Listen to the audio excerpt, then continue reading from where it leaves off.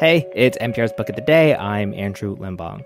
When I was in high school in the mid-2000s in Brooklyn, I hung out with these girls who were obsessed with gay fan fiction. This was pre-Tumblr, very Web 1.0, and they'd talk about the websites they were on and the stories they were reading.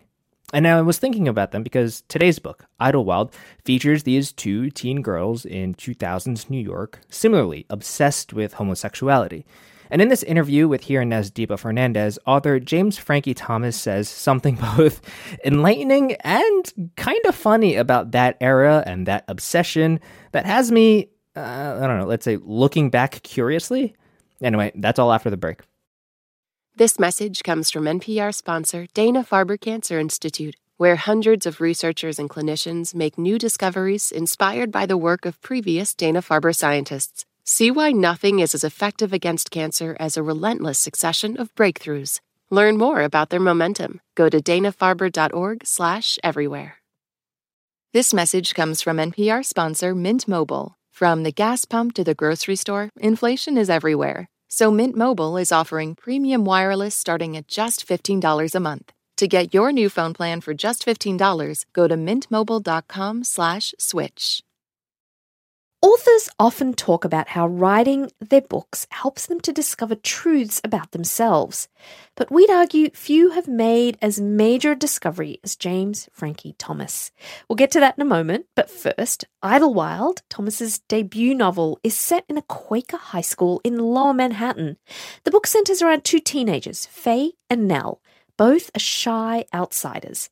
Faye is obsessed with gay men in fiction and in life. Nell is obsessed with Faye and dreams of a relationship with her. The two become friends when 9/11 devastates Lower Manhattan.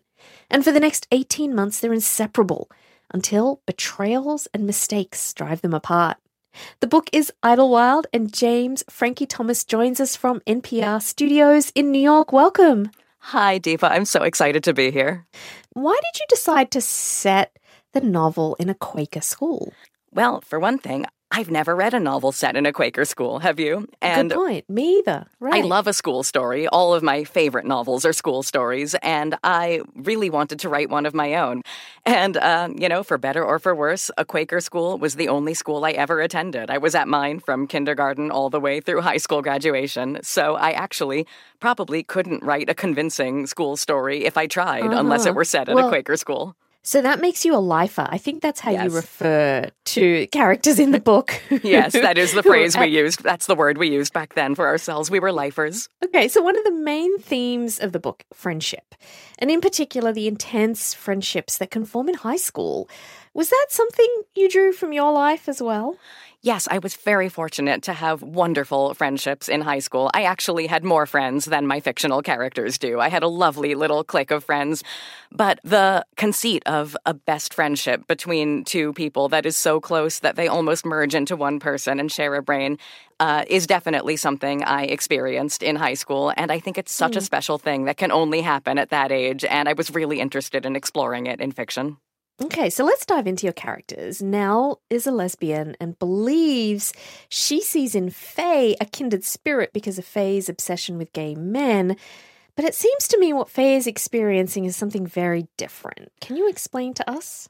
Yes, Faye and Nell are drawn to each other because they are the only two people in their high school, as far as they can tell, who are just very excited about the concept of being gay. Nell is excited about the concept of being gay because she is a lesbian and has a big crush on Faye. Faye is a little bit more complicated to herself as well as to Nell because she herself does not find herself to be attracted to women, which causes a lot of tension and awkwardness and unspoken desires in her friendship with Nell.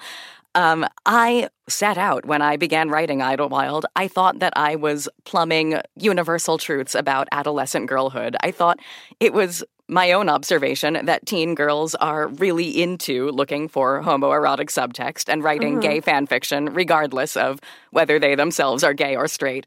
And it was really not until it was pointed out to me by literally everybody in my novel writing workshop. It was pointed out to me that actually people who are like Faye are not usually straight girls. They very often grow up to be gay men, gay trans men. This shocked me, but also was true. And so I had to revise the entire novel to approach Faye through that lens instead. And spoiler alert, this also caused me to take a closer look at myself and look at myself through another lens. And that is why I have this beautiful, deep voice today. Well, okay, you just ruined the whole rest of my planned questions for the interview. You gave it all away, but let's hone in there. So talk a little bit more about that. Well, oh God, I feel so bad that I gave away the reveal. I was 30 years old when I got into the Iowa Writers Workshop, and in my original draft, pretty much just free associating and going on my own memories and really giving myself permission to revisit all the things I had loved in high school, all my favorite gay movies, all my favorite gay fan fiction and fandoms. And it was so confusing because I had really not grown up to be gay, but somehow nothing made me happier than re-immersing myself in all that stuff that I'd loved as a teen. And it was at the Iowa Writers Workshop that it came to my attention that some gay men can be trans and that there are gay men out there who started out as teen girls like I was. Once I learned that, I really couldn't put that toothpaste back in the tube. So, James, can I ask you, what did you do with that information? I mean, here you are in this creative space where you can write a novel and you're having these really momentous, deep discoveries about yourself. I think there are many people out there who stumble upon this information and don't do anything with it, at least not right away, who take a really long time to do anything with it. And I was certainly one of those people. I was just too busy to transition. I was writing this novel. I wanted to finish the novel. I was married at the time. I had a whole life that was really predicated on me being a woman. So I compartmentalized it for a very long time. But by the end of 2020, I had both finished my novel and left my marriage and gotten top surgery. I really sort of got it all done at the same time. And I don't think I could have done one without the other. I could not have transitioned if I hadn't finished the novel, but I don't think I could have finished the novel if I hadn't transitioned. Why do you think it took you being 30 years old, like you went that long in your life, to be able to, was it just the quiet space of being able to be with yourself that allowed you to really be so introspective? Yeah, isn't it funny that it took me 3 decades to notice this about myself? Because it certainly isn't that I had never heard of trans people. I knew that trans people existed. I knew that trans men existed.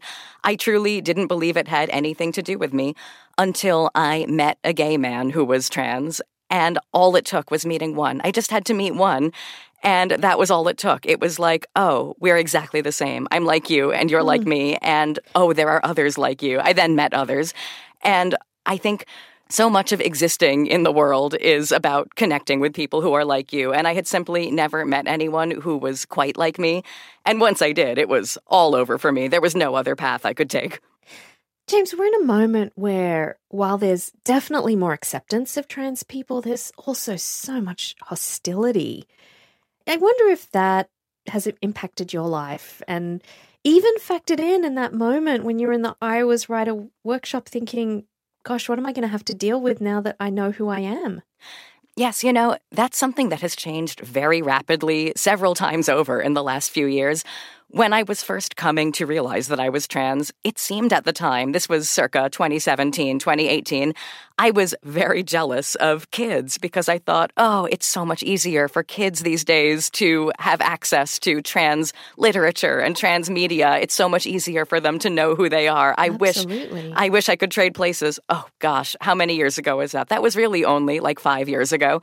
And now I just have so much pain on behalf of trans kids because they have become so politicized and such a target. They are now exposed. I mean, that came along with the increased visibility of trans people is they became more exposed. And I just feel terrible that I ever thought that they had it better than me because for a very long time, it has been difficult to be a trans child in one way or another. And it is, I'm afraid, going to continue to be difficult for a very long time, though I know we are all trying our very best to protect them as best we can. And I actually do feel in some ways very fortunate that I just tabled the whole question until I was in my 30s, because at least I am an adult who can take myself to the doctor and go to the pharmacy on my own. So where are you in your journey, James, if I can ask? And has writing this book and now seeing it published, has that been part of your journey too? Yes, I feel like writing this book and publishing this book has finally allowed me to graduate from high school in a way. I was so mired in my memories of high school for such a long time. That was the last place I really felt like myself. And I have gotten it out of my system. The book is out there in the world for other people to enjoy. Now I am so ready to write something about adults. I'm ready to write something about gay men who have their own apartments and their own finances and perhaps their own sex lives. I'm just so excited to start looking at adulthood from the perspective that I enjoy occupying in my adulthood. It's great to be here, but it is a little intimidating to have to start over, having been working on this same book now for 6 years. Well, it is out in the world. It is called Idlewild. We're talking with James Frankie Thomas, author of Idlewild. Thank you so much for really sharing with us so personally. I appreciate that. Thank you so much, Deepa. It was a pleasure. I hope people enjoy the book. That's it for this week on NPR's Book of the Day. Let us know what you think. You can write to us at bookoftheday@npr.org. I do read them. I'm Andrew Limbong. The podcast is produced by Isabella Gomez Sarmiento and Ashley Montgomery and edited by Megan Sullivan.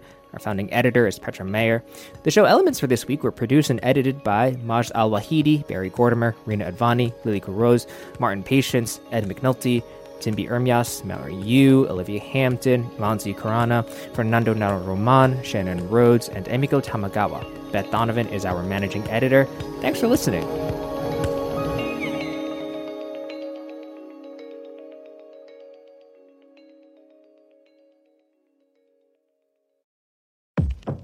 In this country, some truths aren't self-evident. In NPR's Black Stories, Black Truths, a collection of stories as wide-ranging and real as the people who tell them, we celebrate the Black experience for all its soul and richness. Search NPR Black Stories, Black Truths wherever you get podcasts. This message comes from NPR sponsor Vuori, a new perspective on performance apparel. Clothing designed with premium fabrics, built to move in, styled for life. For 20% off your first purchase, go to vuori.com/NPR. This message comes from NPR sponsor Charles Schwab with their original podcast, Choiceology. Choiceology is a show about the psychology and economics behind people's decisions. Download the latest episode and subscribe at schwab.com/podcast.